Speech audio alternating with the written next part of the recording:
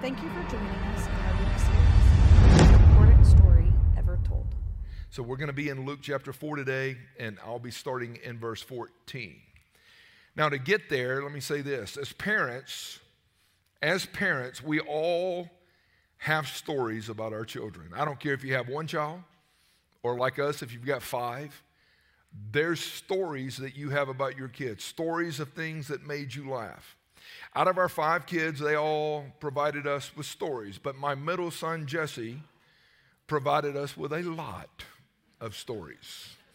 And I will use Jesse at times in illustration because he provided so many stories. Benji even called me the other day, and he's preaching next week, and he goes, I'm going to start with a Jesse story. When I'm like, yes, I'm sure you are. But when I was doing sports ministry and working with a lot of those guys way back, Foxworthy became a buddy, and Jesse and our family, we hung out with them and a ton of other people. But I had a copy of a You Might Be a Redneck Jeff Foxworthy book laying on the coffee table. So Jesse's over there. He picks it up. He starts flipping through it. He can't read, but he's always gravitated toward comedy and humor in his life. And he's looking at that book, and he goes, did Mr. Jeff write this book? I said, yeah, Mr. Jeff wrote that book. Matter of fact, Mr. Jeff has written a lot of books. Then Jesse looked at me and he said, is Mr. Jeff famous? Now, I don't know what famous means to a 5-year-old, but he posed the question. And I said, he's pretty famous. He's got books and he travels all over and tells jokes, and he had his own TV show. Yeah, he's pretty famous. And then I look at Jesse and I go, I got a question for you. He goes, yes, sir. I said, are you famous? And he pauses and he stares at me and he goes, not yet.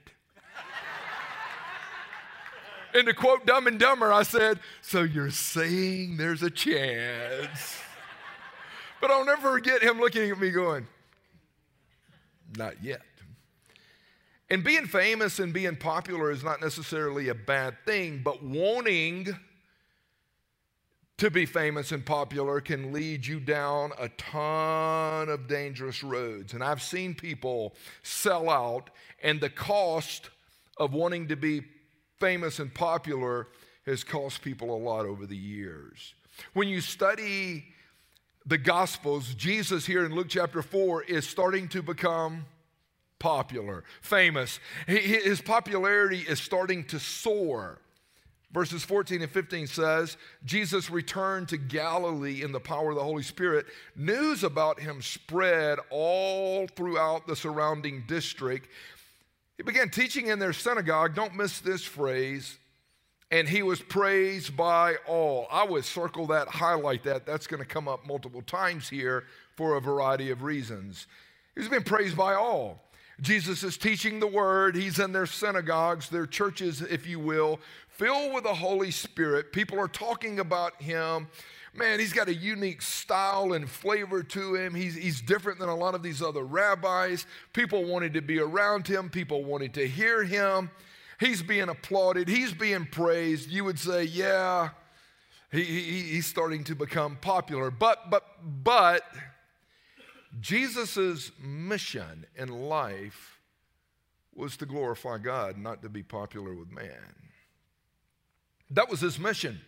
I'm here to glorify the Father. And you have to ask the question, am I being faithful to God? Am I bringing glory and honor to God? Does my life reflect the goodness of God? Do others look at me and recognize that I'm God-centered, or do they think that maybe I'm man-centered? Whose approval and attention am I looking for? When you look at verses 14 and 15, it summarizes 1 year of Jesus' life. 1 year of ministry is captured in verses 14 and 15.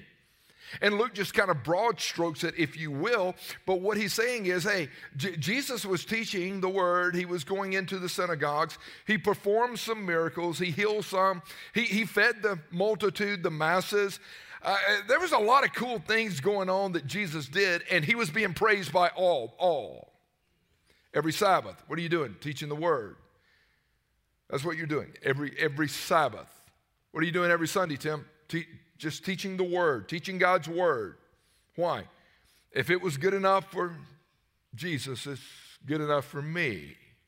Don't miss it. He was teaching the word. Verse 17 says that while he's in the synagogue, the book of the prophet Isaiah was handed to him. Here, Jesus, you're teaching the word. Here's Isaiah. Jesus flips over in the book and finds the place where it is written.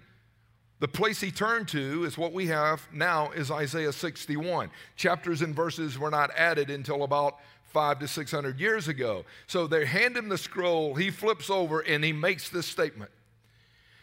The Spirit of the Lord is upon me, and he's anointed me. The Spirit of the Lord is upon me. God's Spirit and anointing is on me. And he's appointed me to preach the gospel to the poor, to proclaim release to the captives, recovery of sight to the blind, to set free those who are oppressed, to proclaim the favorable year of the Lord. Jesus, standing in the synagogue, prophetically, what was written some 700 years ago by the prophet Isaiah, says, I am the one that has been sent by the Father. I am the true prophet. And all my statements I'm making here are going to capture, Michael, the essence of what my ministry is going to be. God has sent me and anointed me to preach the gospel to the poor. The gospel. The gospel means good news. That's what it means. If you're new to the faith, new to church or whatever, the gospel means it's good news. And what it's declaring is God has sent the Savior to rescue those who are living in sin so that they can be set free. God has sent me to proclaim, herald, preach, declare the good news. That's why I'm here. God has sent me to share the good news and preach the good news to the poor. Poor has nothing to do with your financial wealth. It has nothing to do with your economic status. The word poor there has nothing to do with money or materialistic goods. The word poor means I've come to share the good news with those who realize they're spiritually bankrupt, they're spiritually empty, and they're lost. I've come to proclaim the good news to the poor.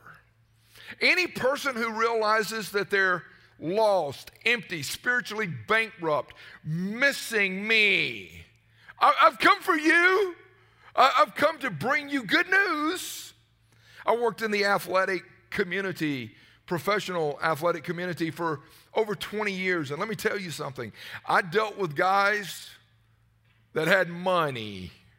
I dealt with guys that had a lot of money, guys that had a lot of materialistic goods. But many of those guys came to realize that they were poor.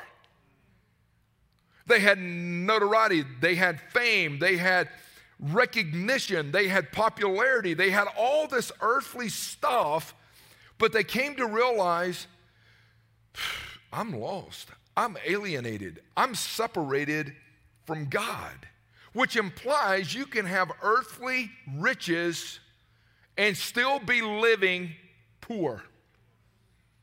We oftentimes look at people and make assumptions based on their house, based on their car, based on their threads, and go, oh, look at them, they've got everything. How do you know? If they're missing the one key thing, they have nothing. Jesus goes, Spirit of the Lord is upon me. He's anointed me to bring the good news, the gospel, to those who are poor, those who recognize their heart issue. Then he says, he's anointed me to proclaim liberty to the captive. He's brought me to set free those who are living in bondage. These people were living in spiritual bondage, all of their pedigree, Pharisees, Sadducees, whoever.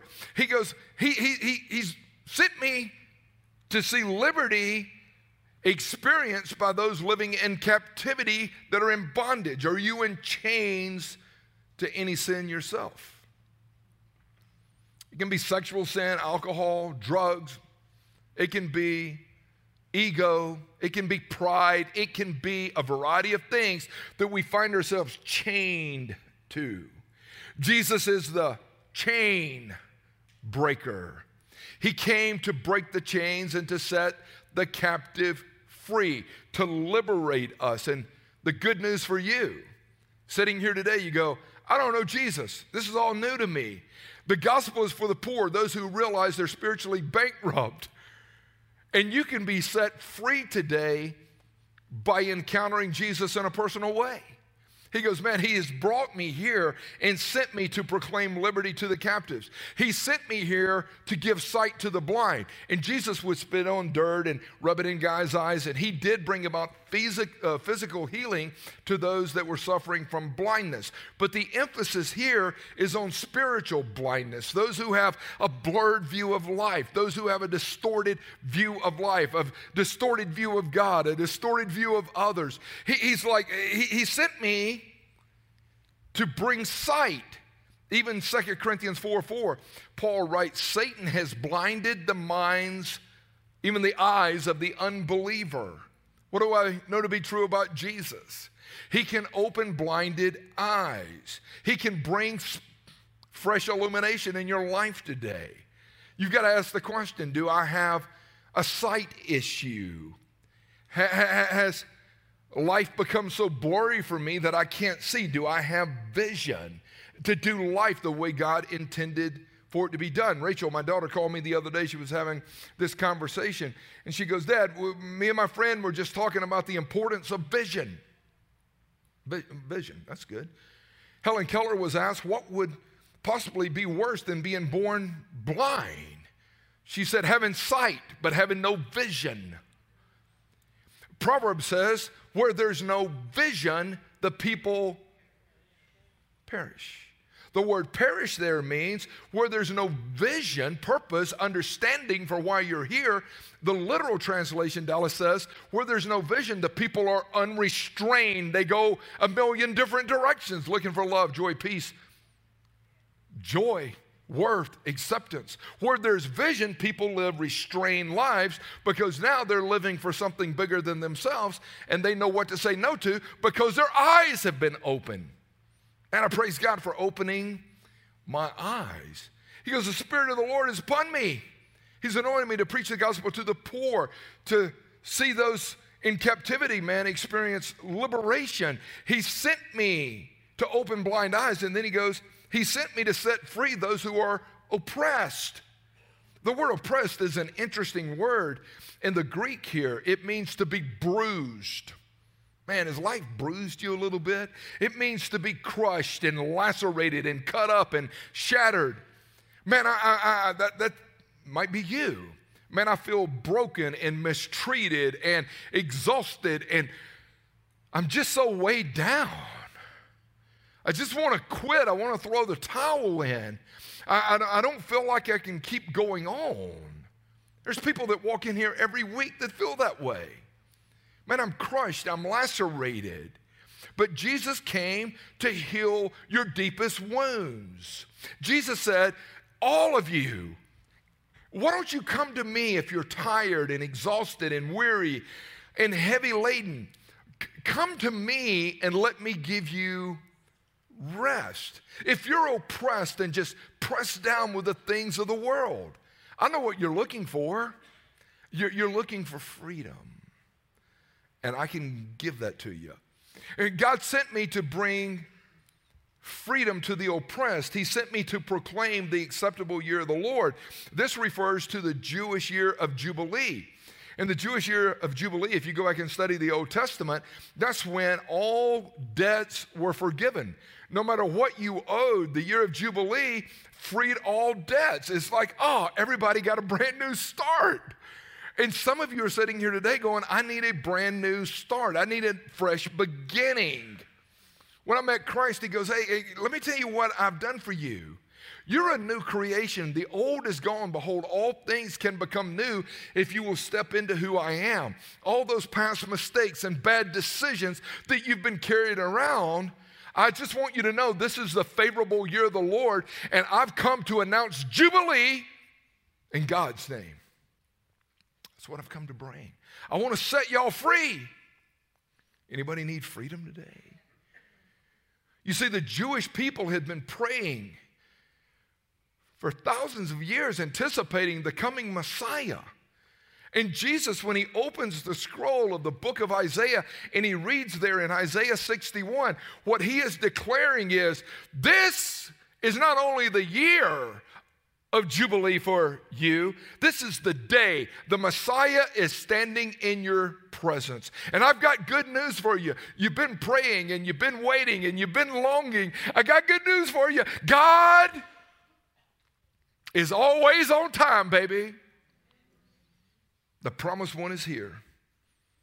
And I think, man, there's people around me, you're praying for something. You're about to give up hope. You're waiting for something. And you don't think he's an on-time God because he hasn't come through based on your schedule. Man, we have to fight to press in. We've got to fight to hold on to one another. I've got friends in this room right now. We're locked arms going, hey, we're going to walk through this together. And there's days where their faith is stronger than my faith. And there's days where they help carry me a little bit to encourage me to press in. This is the favorable year of the Lord. God keeps his promises. He closed the book, gave it back to the attendant, and he sat down. And the eyes of all who were in the synagogue were fixed on him. He began to say to them, today, this scripture is fulfilled in your hearing.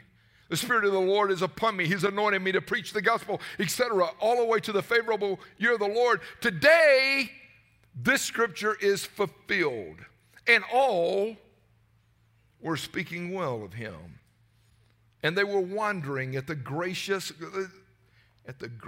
words which were falling from his lips. And they said, is this not old Joe's boy? Man, we're so amazed at your teaching. You teach with authority, not like the scribes and teachers of the law that these rabbis we have who said a bunch of nothing. The people were amazed. They were astonished. We understand what he's saying. He breaks it down. It's simple. It's pure. It's the Word of God. Oh, we just love this right now. We love what you've got to say right now. Verse 23, Jesus then said to them, no doubt you're going to quote this proverb. Physician, heal yourself. Whatever we heard was done in Capernaum, why don't you do it here in your hometown as well? You're going to ask me to prove to you that I am the true prophet of God, sent by God, anointed by God, and I'm not just Joseph's boy. And you're thinking, we've heard so much about you, show us, prove it. Come on, you can do it. And God had told the people throughout the pages of Scripture in the Old Testament, if two prophets come to town, and they both claim that they're prophets of God, the way you will tell a true prophet of God is they'll be able to do signs and wonders and miracles, and when they make predictions about the future, it's legit. It happens. So the people's request was not necessarily bad, but their why got exposed. And Jesus looks at them and says, truly I say to you, no prophet is welcomed in his own hometown. Hey, it's hard to go back home. People have a history with you. They're too familiar with you. They know about you. Why don't you go back to Noonan and Pastor Tim when you first got saved and got out of baseball? Because that verse right there rocked my world. He's like, them people are way too familiar with you.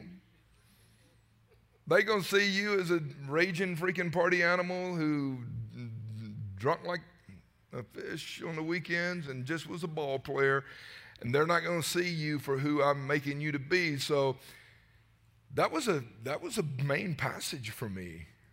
Just go back home. And he's like, no, don't go back home. You need a fresh start. You need a fresh start. And he gives the example of two rock star prophets here in this text. He references Elijah and Elisha. And he goes, do you remember these two famous, like stud prophets? Do you remember that they came with the word of God, but they would not perform any signs and wonders and miracles amongst the Jewish, Hebrew, Israelite people? Y'all remember this? Y'all know why they wouldn't do it? Because your stinking hearts were so hardened with sin and with unbelief. They didn't come to you. No matter of fact, Elijah and Elisha went to Naaman, who had leprosy, and a Gentile widow in Sidon, and they ignored the needs of the Israelites, and they went to the Gentiles. Oh, the Gentiles is who they went to. You remember those people you've labeled as being dogs? That's who they went to. You remember how you've labeled Gentiles not only as dogs, but you look at a Gentile widow or a Gentile leper, and they're despicable in your eyes? That's where they went.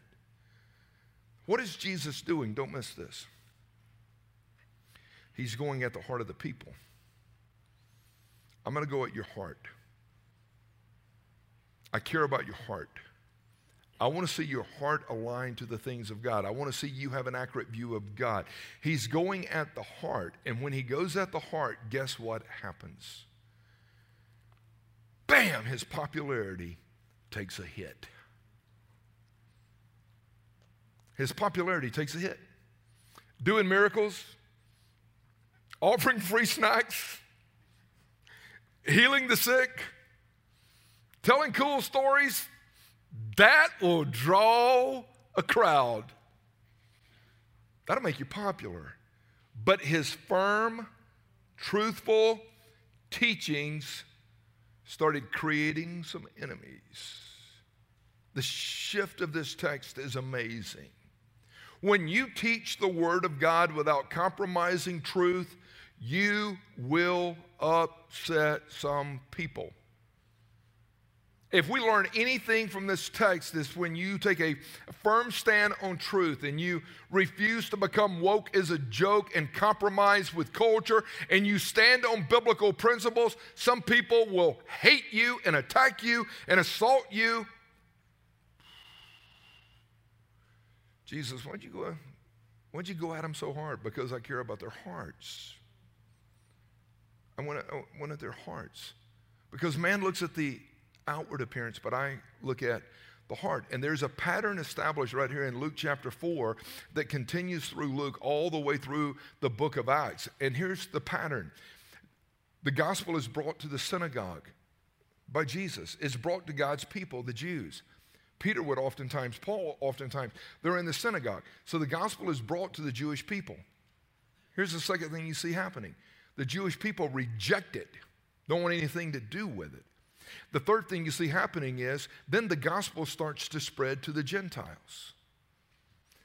Paul said, hey, I'm not ashamed of the gospel. It's God's power unto salvation to everyone who believes, first to the Jew and then to the Greek. And that's the pattern that you see. And Jesus is basically telling the people in the synagogue, as he's read through Isaiah, he sits down. Rabbis sat in that time and continued to elaborate.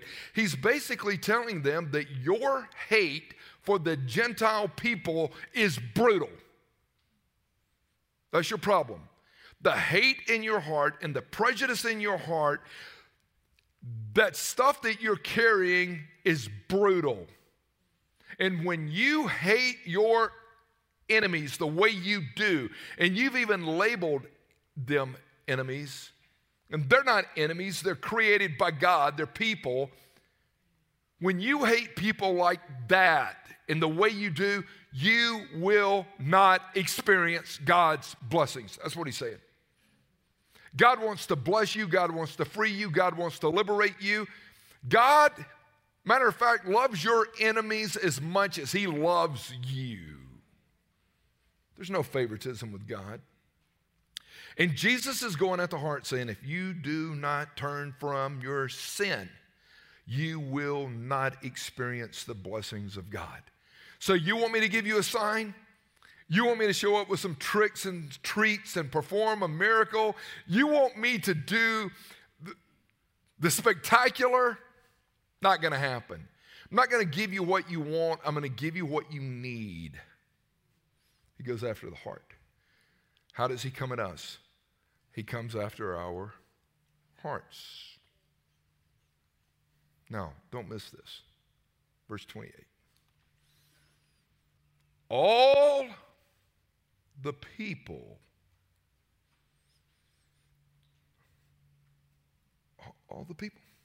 in the synagogue were filled with rage. All the people in the synagogue were praising him. All the people in the synagogue were saying, oh man, look at the gracious words that leaked from his mouth. All the people that applauded him are now against him. Just like that. If you live a life as a people pleaser, the people that you think like you today may annihilate you tomorrow. Am I living for the glory of God, or am I living for the glory of man? All the people in the synagogue were filled with rage. All the people mobbed him. All the people forced him to the edge of the hill on which the town was built. And they all tried to push him over the cliff. Push him over the cliff, kill him. But he passed right through the crowd and went on his way. Jesus, you had grown up in this town. They know your dad, Joseph. They know your mom. They know a lot of your siblings. You were starting to become a local hero. These people were so pumped that, man, Messiah is going to come out of Nazareth. And they go from cheering you on to hating you and booing you in a matter of seconds. They want to kill you. I know, because I told them the truth. I told them what they needed to hear. And God's truth will expose our hearts. It does it every time. I'm not telling you what you want to hear, but I'm going to tell you what you need to hear. But you've got to have ears to hear what the Holy Spirit is saying. If you're trying to get your kids to like you by caving into whatever they want, it's like, no, that's not going to happen. And my daughter has shared her story openly, posting it on social media or whatever. I'm just being straight up with you. One of the hardest things for me, she shared it with the world. She told her story.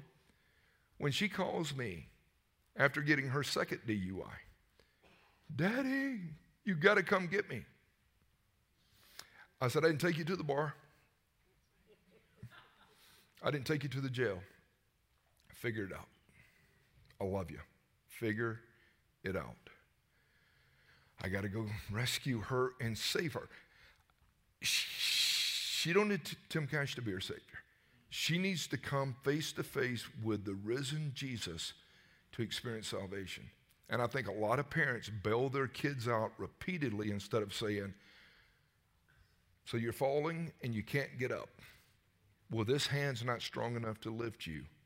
If you don't encounter Christ in the power of the resurrected hope of Jesus, it's not going to work. And I think even in friendships at times, we're not to be mean and harsh and condescending. But when we walk with people through troubling times, sometimes it's not time to say anything. But when we speak, we can't be speaking out of compromise. We can't be speaking out of, man, I'm going to let you plug into me. You need me. I got to save you. I can't save a person in this room. I can't save a person in my house. And that was a hard reality for me to face. Jesus, what did you do? I just told them what they needed to hear. Man, I love them. But they got to get their hearts right. And as a result of me telling them what they needed to hear, you're right, they wanted to kill me. This would never happen at the Cross Loganville, but some of the other churches you've been a part of, it probably has happened. But do you ever try and kill anybody after church?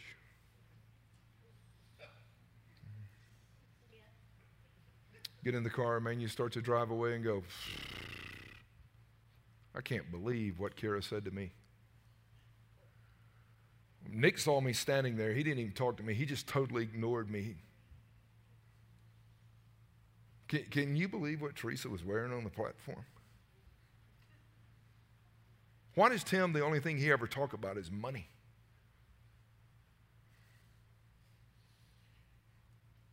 I get this crap all the time. I can reference having a give app and thank you for your faithfulness. I got blown up a couple of weeks ago with a note. All y'all talk about is money. Money must have a strong hold on your life, baby girl, because I don't even know what you're talking about. She ain't even got out of church. She's already killing us.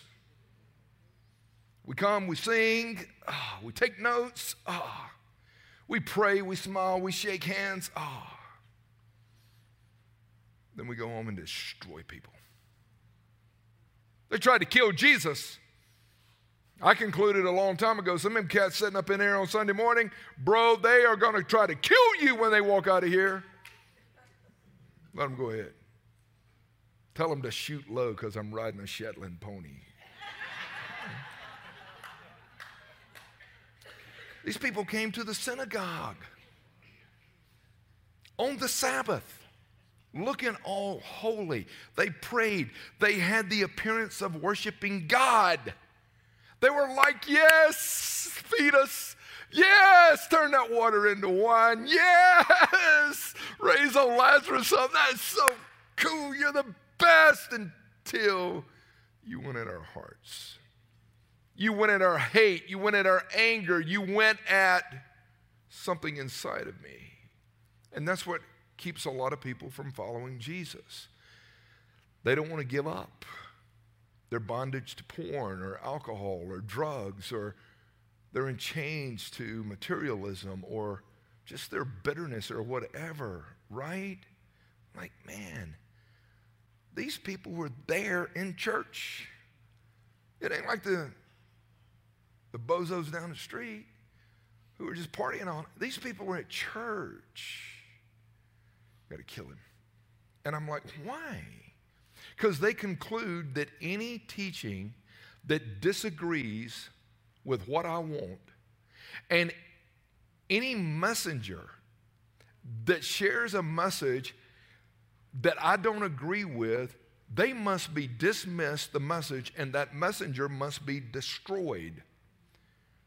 It's like if you don't like a message, and I've seen so many people do that. We're just going to try to find us another church. Go for it. But you're going to take all that junk and crap that you've got going on in your life, and you're going to take it down there, and eventually you're going to use it as a fertilizer to start to spread it on other people, and your corruption is going to end up corrupting other people. It's like, what are you doing? I got mad. Get over it.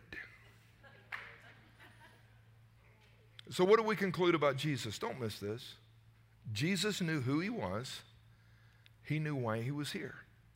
He was on a mission to glorify God. When he says there in Luke chapter 4 that the Lord has anointed me to preach the gospel to the poor, right? Proclaim release to the captive. Bam. Recovery of sight to the blind. To set free those who are oppressed. And to proclaim the favorable year of the Lord. If he would have preached this, they would have liked him better. The Father has anointed me to entertain the religious, to despise the Gentiles, to pacify the arrogant, to make you happy, to give you what you want. Verse 30 is one of my favorite verses in this whole story. Raged, mob.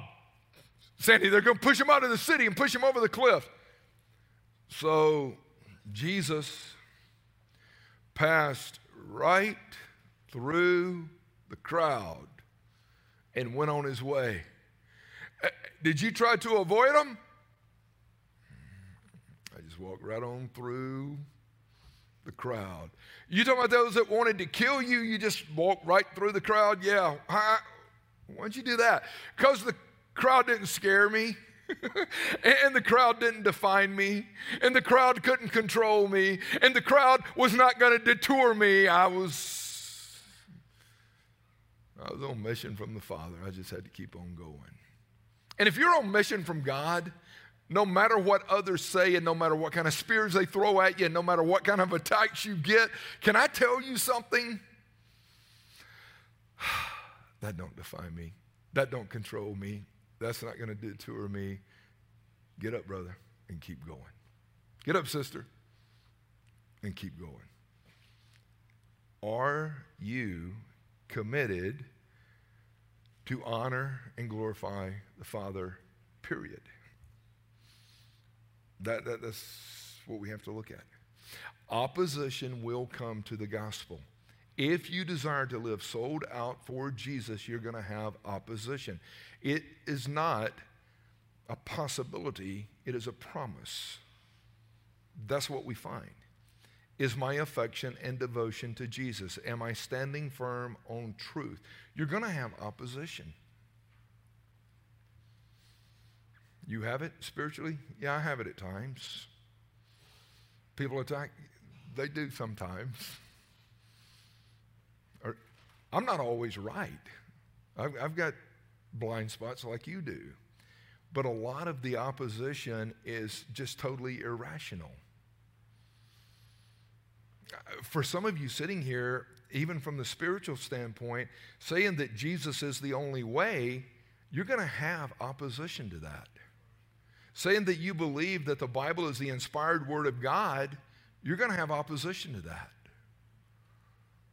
You're going to constantly face opposition.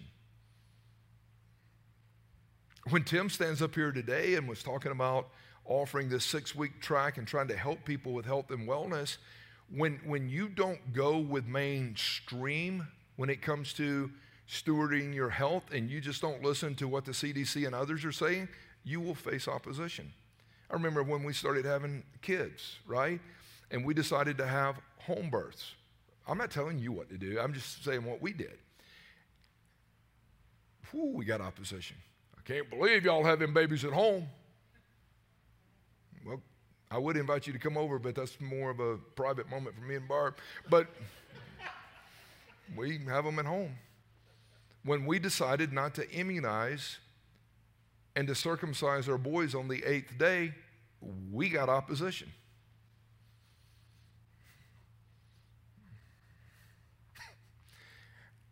Are you going to have opposition? If you just let everybody tell you what you should do and how you should do it, even that is going to create conflict because there's some people that you listen to that disagrees with another person you listen to, and that's going to create conflict. You got to struggle through this. Are you saying that everybody should have home births? It worked for us. Are you saying No, I'm just telling you what we did. But we got opposition. You're going to have opposition. Can you handle it? Will you sanctify Christ as Lord in your life and always be ready and prepared to give an answer for the hope that you have inside of you, even in the midst of opposition? Well, why don't you do that? If you want to know, I'll tell you why. You know how much opposition, even from a spiritual standpoint, I got even under the faith umbrella, if you will, from people back home in Noonan when I started preaching and using the New American Standard Bible, and they were King James only. They came at me like I was using a comic strip rendition. That's not the Word of God, and they would fight it. When I first got saved and started attending church, they had keyboards or organ and a piano. First time somebody brought a guitar up there, devil music right there, brother. Really? So David played a harp. Is that closer to a guitar or a piano? Do you know you're going to have opposition? And there's a lot of things that I'm not going to shed blood over. I would tell you this, as your friend, brother, and pastor, ask the Holy Spirit to give you the courage and the confidence to stand on truth, try to be as respectful toward your neighbor as you can. God will give you compassion to share with the lost. Are they going to attack us at times? What do we learn from you, Jesus? You can learn that they really like me until they didn't. They were hook, line, and sinker until they weren't. And you can learn from me that your mission is to glorify God and honor the Father and care about those who are oppressed and those who are blind. Care about taking the gospel to those who are poor in spirit. Care about the things that I cared about and live out. Let me live my life out in you and through you no matter where you're at. Do that. And when the crowds come against you, just keep walking.